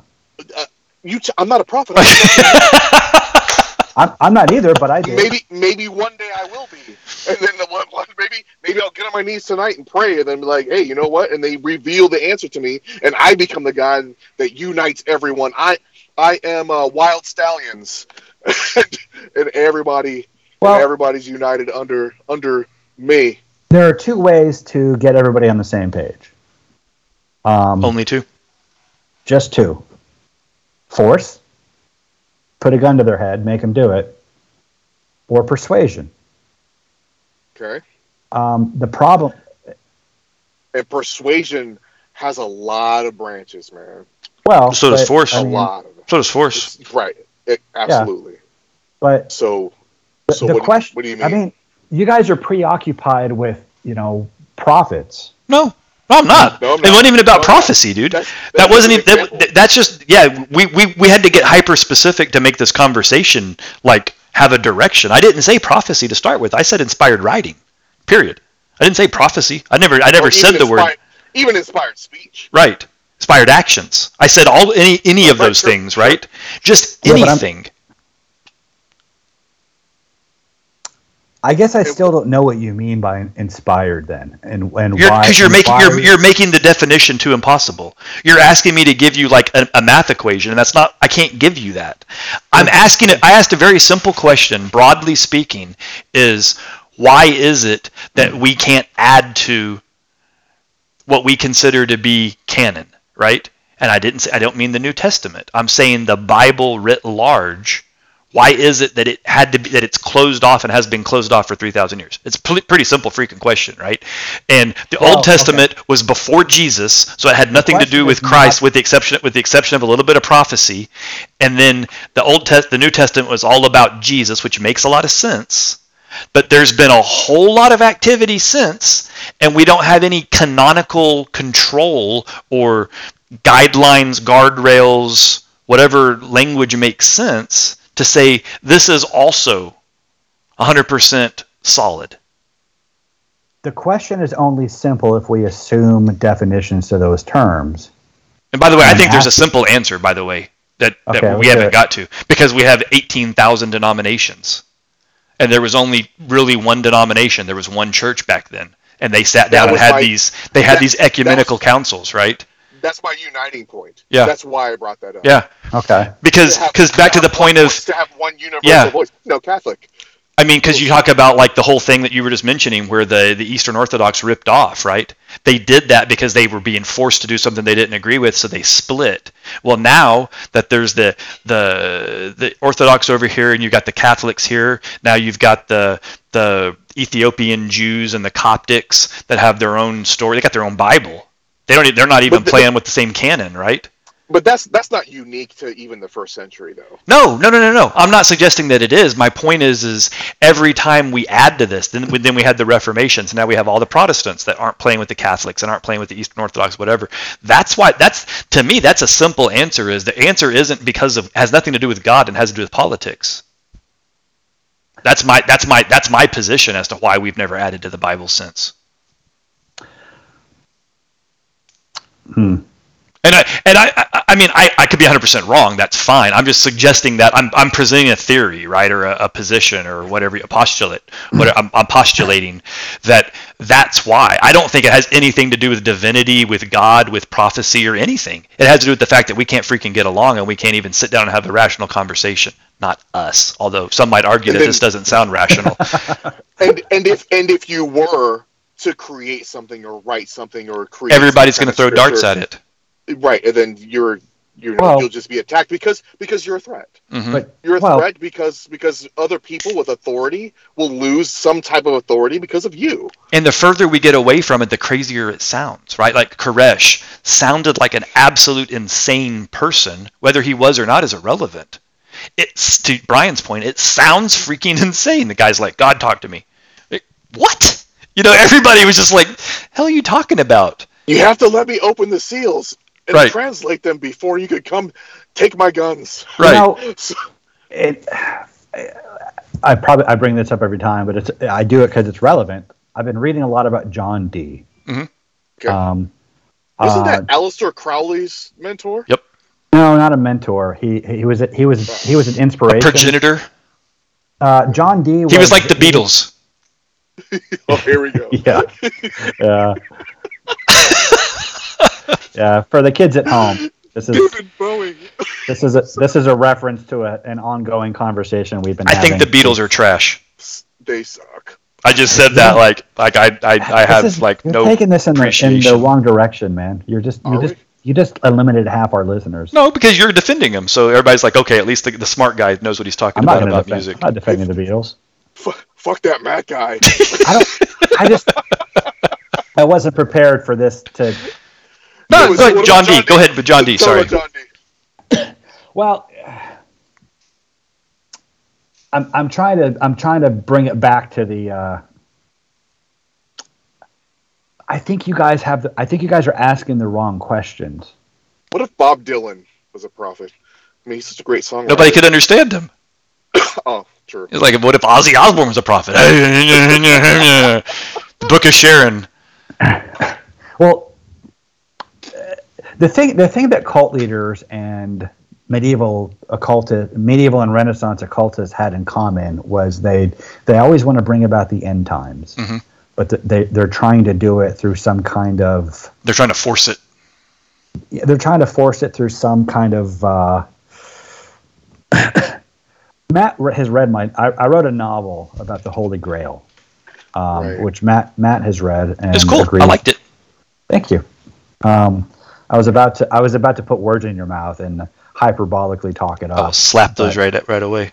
But just like tongue in cheek, because I don't think it's very good because I can't seem to sell it. But well, I mean, your writing could use some polish. The storyline was good. Okay, there it is. Wait, though. Before we go on, so didn't Paul try to define the end times? What do you mean define the end times? Well, didn't he? Well, so you're saying that a lot of the occultists and the cult people and the apocalyptic branches off of they're usually wrong because of their timeline, right? Or they try to force some sort of end time. Well, I was about to address that. Okay. The thing, I wrote a novel about the Holy Grail because it's always kind of fascinated me. It's kind of representative of all relics, and there was a time when people were just crazy for relics. These objects that, by their connection to a saint, or there was that half Austrian, half German dude that was super obsessed with them. Yeah, Hitler was trying to get the Holy Grail. I can't believe you said his name, you fascist. Yeah. Neo-fascist. Clearly, I'm a fan because I mentioned you are anti-Semitic, I hear. But the thing about the Grail is I don't believe the Grail exists anymore, or ever did. Well, yes, there was a cup that Christ drank from at the Last Supper. Obviously, I don't think anybody held onto that cup and said, "Hey, that's the one that fellow from Nazareth drank from." Maybe it's still around, but if it does exist, it doesn't have any powers. But the point is, there was a time, and there are probably still people in the world who believe it exists and would like to find it. But the premise of the Grail is that by its association with Jesus Christ, if you possess it and you drink from it, it gives you eternal life. It makes you immortal. Mm-hmm. And there's depending on the strain of legend, it has other properties. But and so. People wanted to find the Grail, because obvious, eternal life has been a draw, right? Going back to the conquistadors and all that kind of stuff, sure. And the Fountain of Youth. if you believe that about the Grail,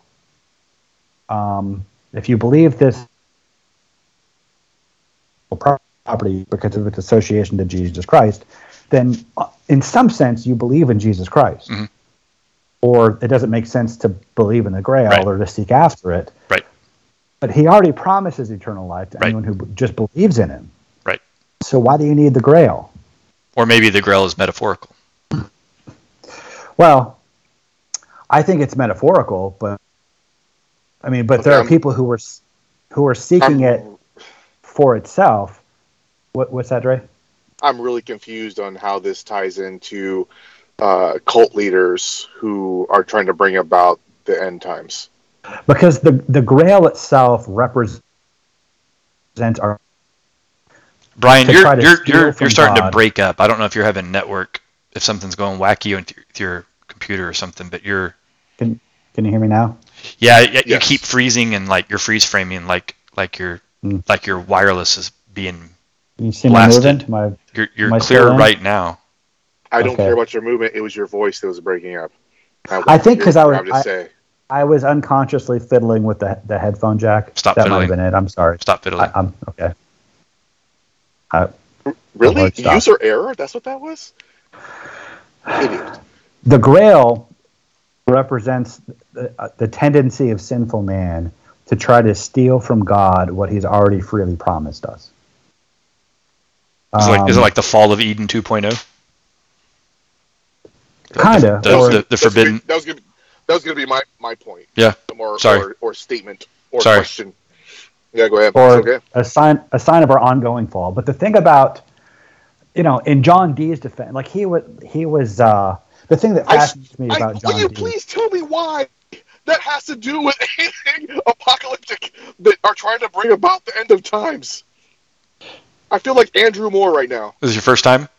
Wait, No. how the Holy Grail? What the Holy Grail has to do with it? No, you're in one of your like third loops at this point, Brian. Like you're talking about a third topic off the second topic about the original topic. No, it's all the same topic. I promise. I was about to explain why John Dee was relevant to the Holy Grail. Like we have this tendency to want to steal from God what He's already freely promised us. These occultists and apocalyptic cult leaders, they're trying to bring about the end times. Dre just froze up. No, he's there. Okay, sorry. But in John Dee's defense, they didn't really have the Bible. At least it wasn't in lay people's hands for long enough for people to really dig into it and consume it and understand it. It. But he was trying to bring about the end times by recovering the angelic language that Adam supposedly spoke in the Garden of Eden and that was lost in the fall, and he was communicating with angels to get this information, and he thought that if he did this, he could bring about this sort of this perfect understanding of the workings of creation, and thereby transform the world back to the Edenic paradise that it was originally. Mm-hmm. And he was a very pious, devout person who was basically he was basically doing witchcraft out of good intentions. Basically, yeah, but it was misguided because Jesus has already promised to do that himself if we just do our part, which is not his part. Which is the problem with David Koresh, and it kind of circles back to this your questions about prophets and inspiration. I don't know that Christian. I don't know that any Christian, if you pin them down, would say no, nothing is inspired anymore. I think that statement itself would be a denial of Christianity itself, because by definition, we are all inspired. See, I disagree with you, and here's why. So I go back to, I think if you sat down with a Christian and had a conversation this long leading up to the question, I think they would understand the context and they would go, yeah, you're probably right. Probably some inspired opportunities. But I think if you just did man on the street and asked Christians, I think the answer would be no. That's my presumption. Well, yeah, but I think it comes down to, I think it's semantics, though. I think it comes down to definition. I think if you ask that, they think, should we add books to the Bible? I mean, I don't think it's semantics. I don't think it's any more than if you asked them what happens when you die. But we've already left books out of the Bible because we declared them not inspired. Right. Like Jubilee. Or Enoch.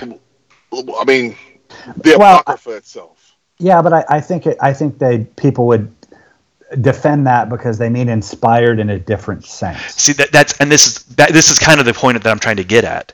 Everybody wants this like perfect. They want inspired perfect, not inspired average, or there's this like special level, and then there's others, and then there's kind of inspired, and then there's dog shit. It's like all these layers of stuff, and only the things that made this cut, but this stuff's kind of mostly inspired, but it's not inspired enough to be in the Bible, but it's inspired enough to talk about. But then there's stuff Is the Gospel of Thomas inspired? No, absolutely not, because Why? it's written by non-Christians long after a time when Thomas would have been around to write it. Have you read it? Yes. It's Gnosticism, and it's not. And again, the early Christian communities, they knew the apostles, not just the 12, but the apostles, the people who knew Jesus, who had followed him or been recipients of his miracles. They had heard these stories from their own lips themselves. And so when they got the Gospels, they recognized, well, this is the same stuff that we heard directly from the mouth of Peter. No. Jared. Those books are written 80 AD, 120 AD. Wait, so was the Gospel of Thomas. So Gospel of Thomas and hold on, back John. up. No, why I got back up? Well, how do you just threw out some information, and I want to know where you got it, and I want you to clarify what books were written in AD. In 80? Mark? You said 80 AD. Yes, Mark. How are you getting that information? Everything I've ever looked at ever in my life. Would you like to know why that's incorrect? Please. Okay. There are basically two main camps in this. The critical scholars there's their understanding of the Gospels is that they're the product of this sort of telephone game, anonymous transmission of oral tradition. I disagree, but go ahead. Well, that is the standard. Okay, then what's the other one? The others is that the traditional view is right, that Mark's Gospel was written by Mark, Peter's secretary, Matthew was written by Matthew, et cetera, et cetera. The reason they say they were written the year 70 AD or later, right? Because of the Olivet Discourse, basically.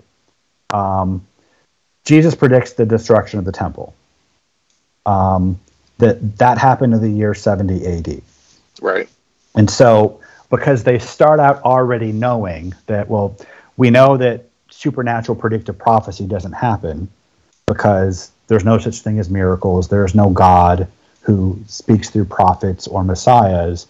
Therefore, Jesus cannot have supernaturally predicted the destruction of the temple. Therefore, the writers attributed this to him after the fact when the temple was already in ruins, and that's how we know they were written in the years 70 AD or later, because it has to have happened first before they can write it down.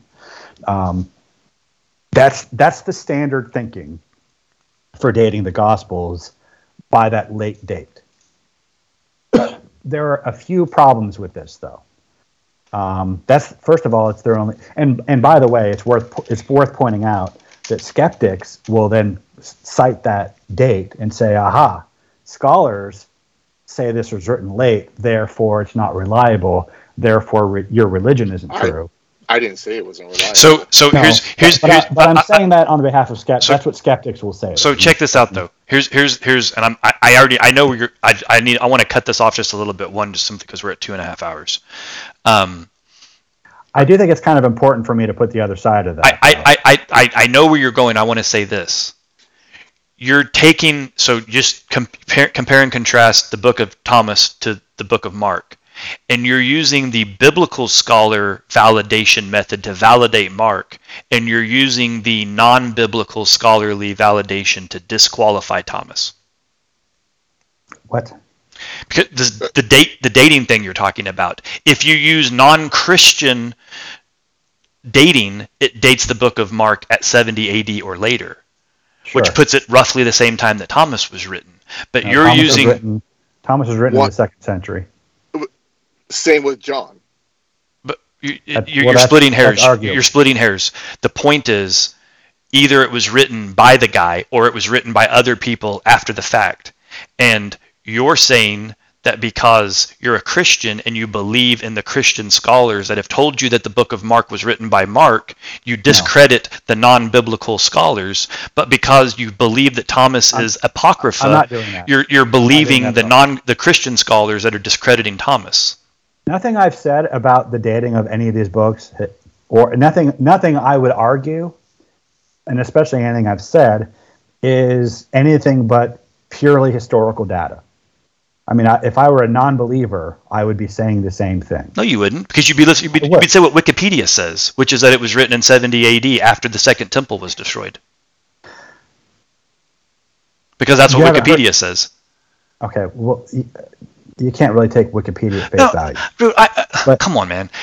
If a person is not a believer, you're going to go to the internet, you're going to Google it, and you're going to start following the Google links, and you're going to discredit everything that has church in the website because you're not going to believe what the church is telling you. None of that has anything to do with what I just said. I'm telling you, the arguments that I'm trying to make for when each book was written and why it's considered authoritative by the early church is based solely on the historical data.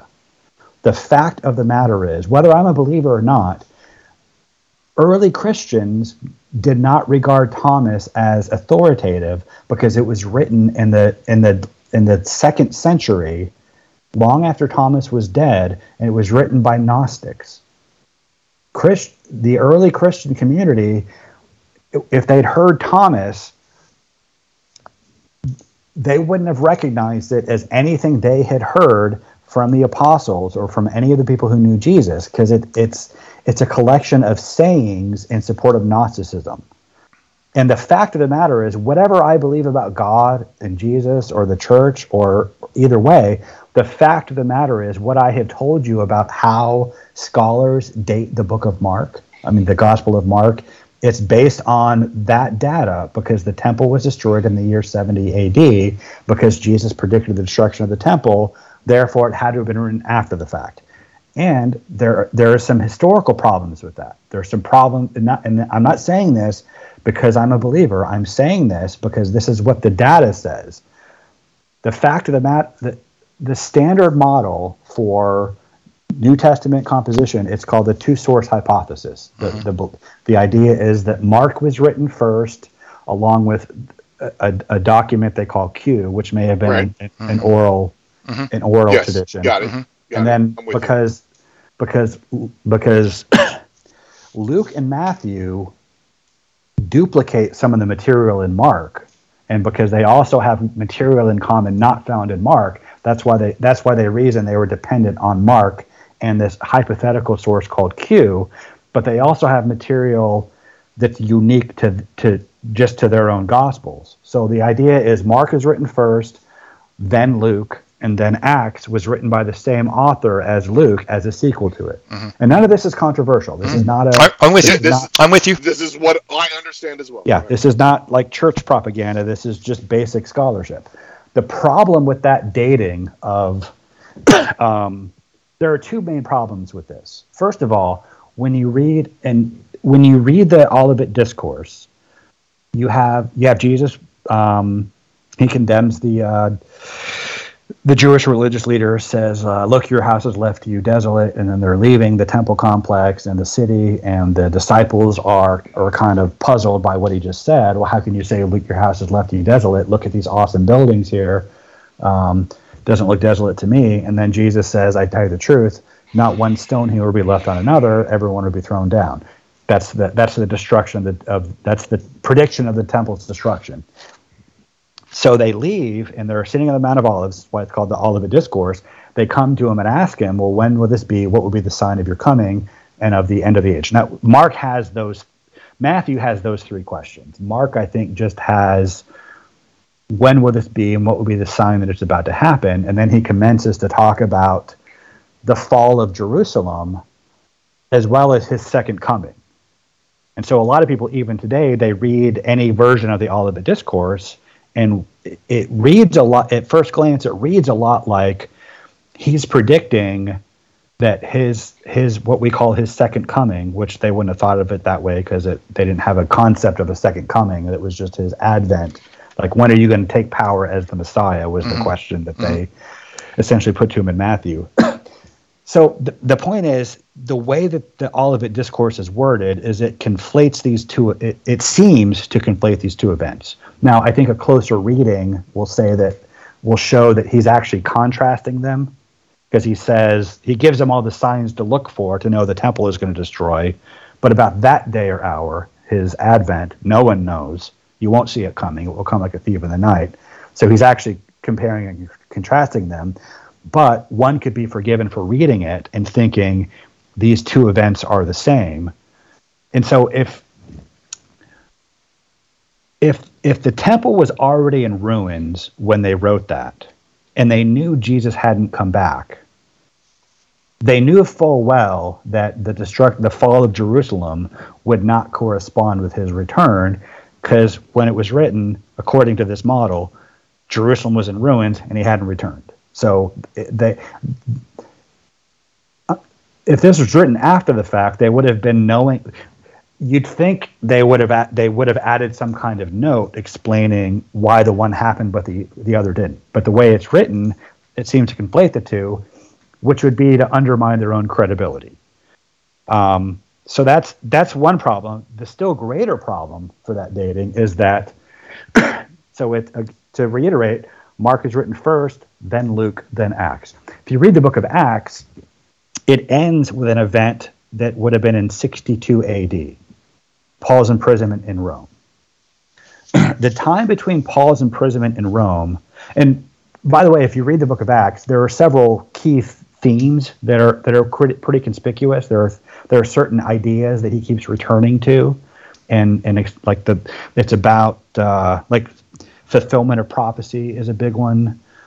Tensions between the Christians and the Jews, persecution and martyrdom, the obsolescence of the temple. These are themes that keep kind of showing up in Acts.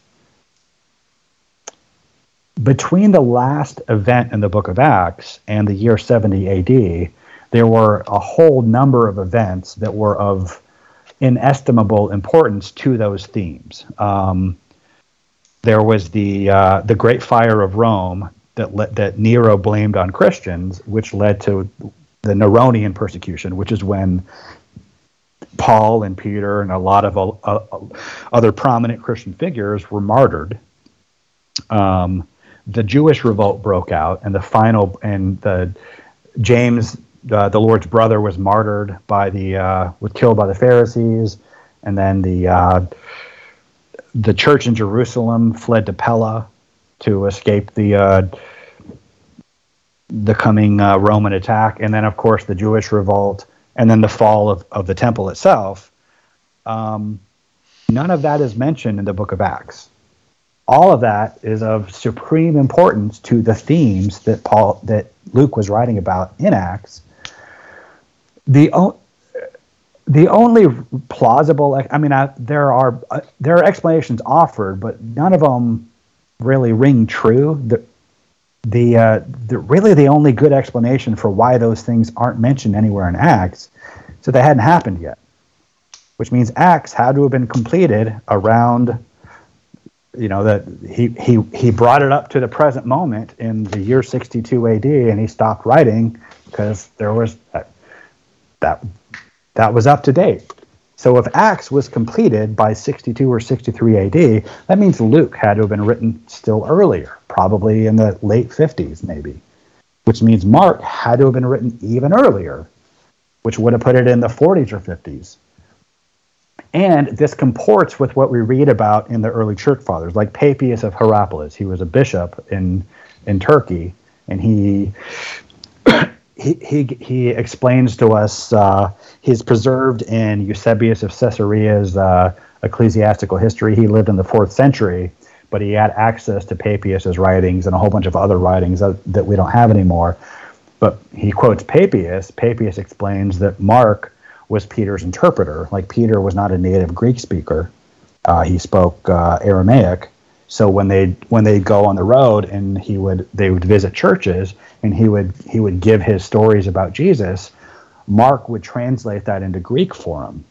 So Mark eventually decided to commit it to writing for posterity, because he had translated it so often. He basically had it memorized, and it was kind of the job of a disciple to memorize the spoken teaching of their mentor. And so that's what Mark would have done, and he would have been especially suited to write this because he had been reciting it over and over again on Peter's behalf.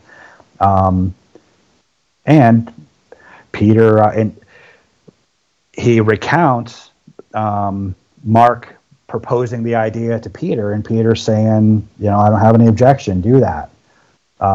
Peter, according to tradition, the death of Peter was a huge deal to the early church, from what we read in Clement of Rome and other church fathers. The death of Paul was a big deal. The death of all the apostles was a big deal.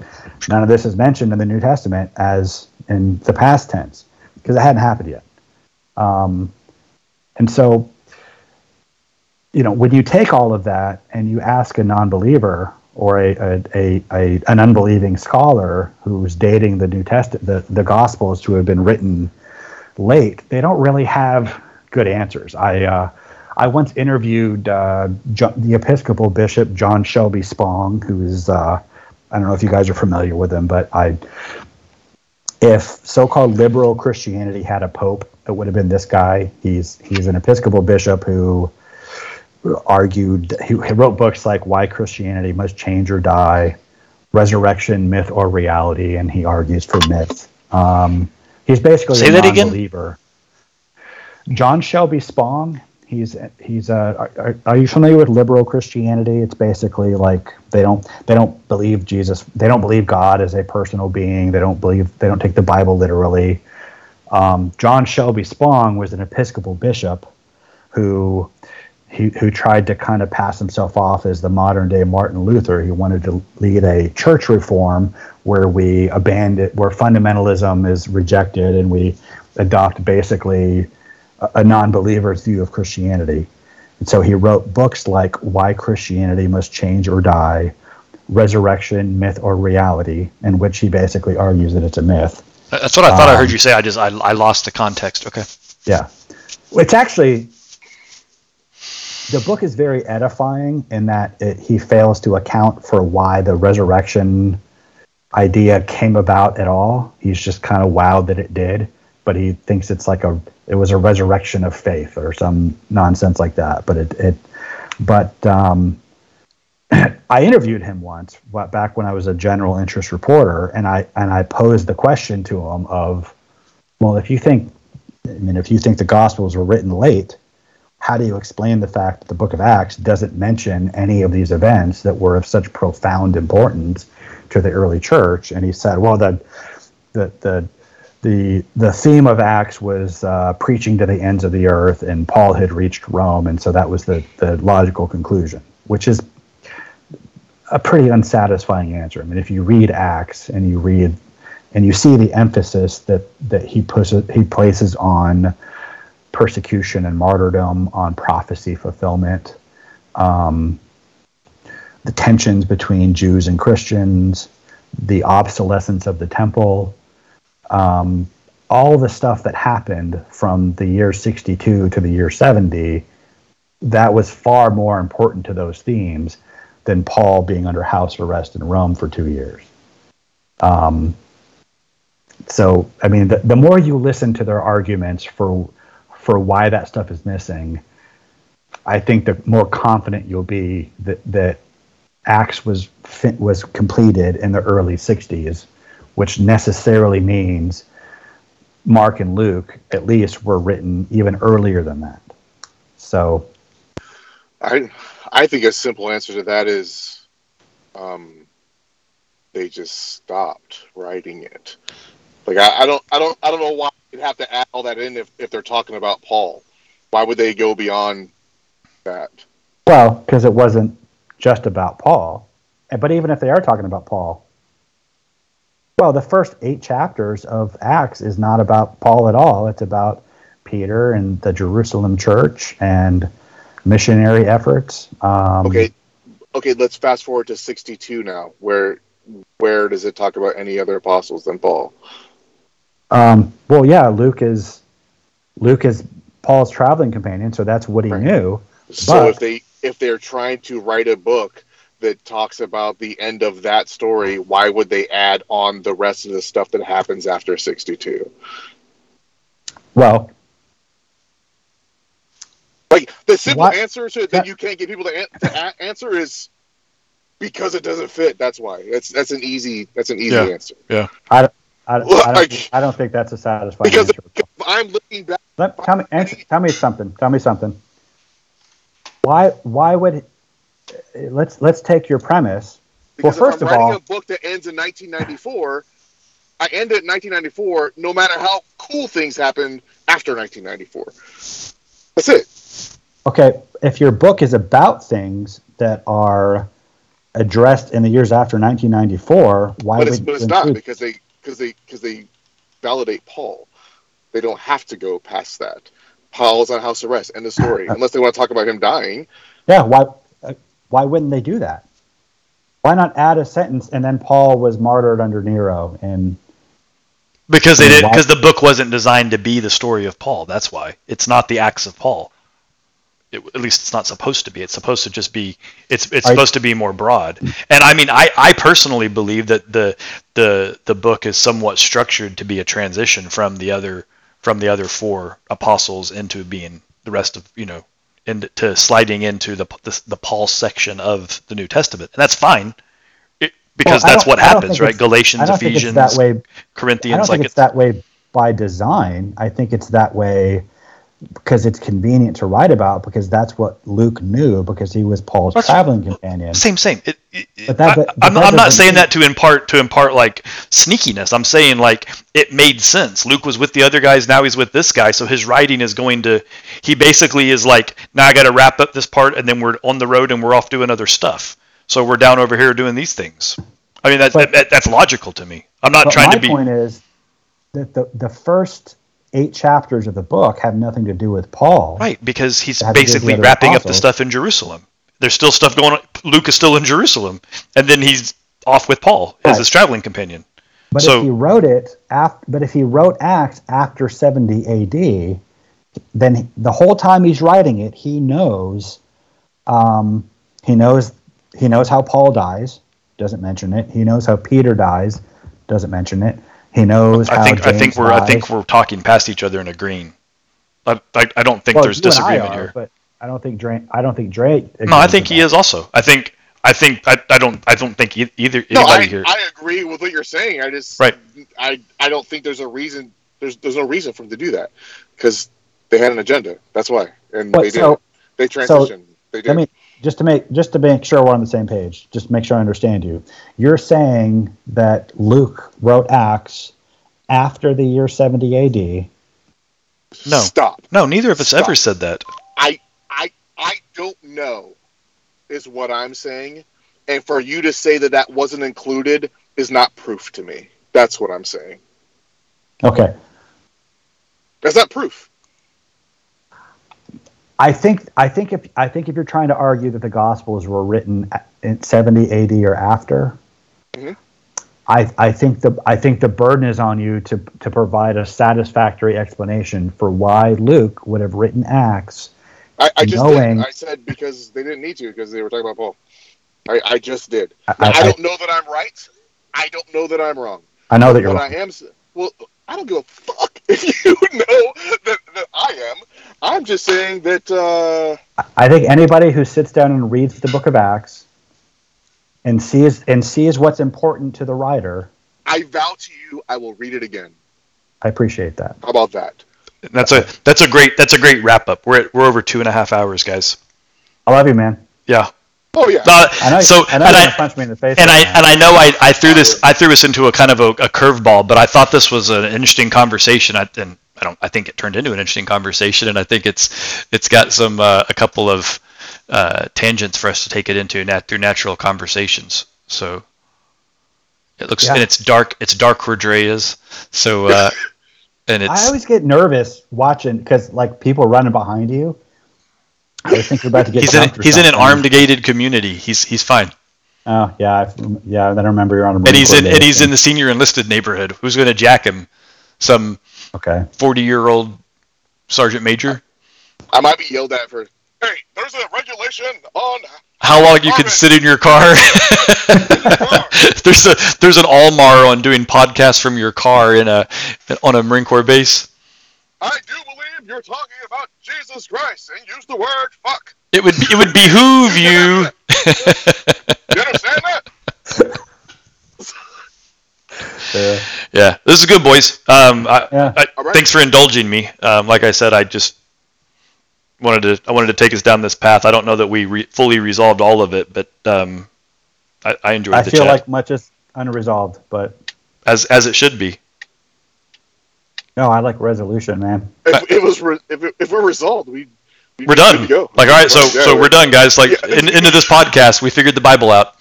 So let's move on. I don't think that's going to happen anytime soon.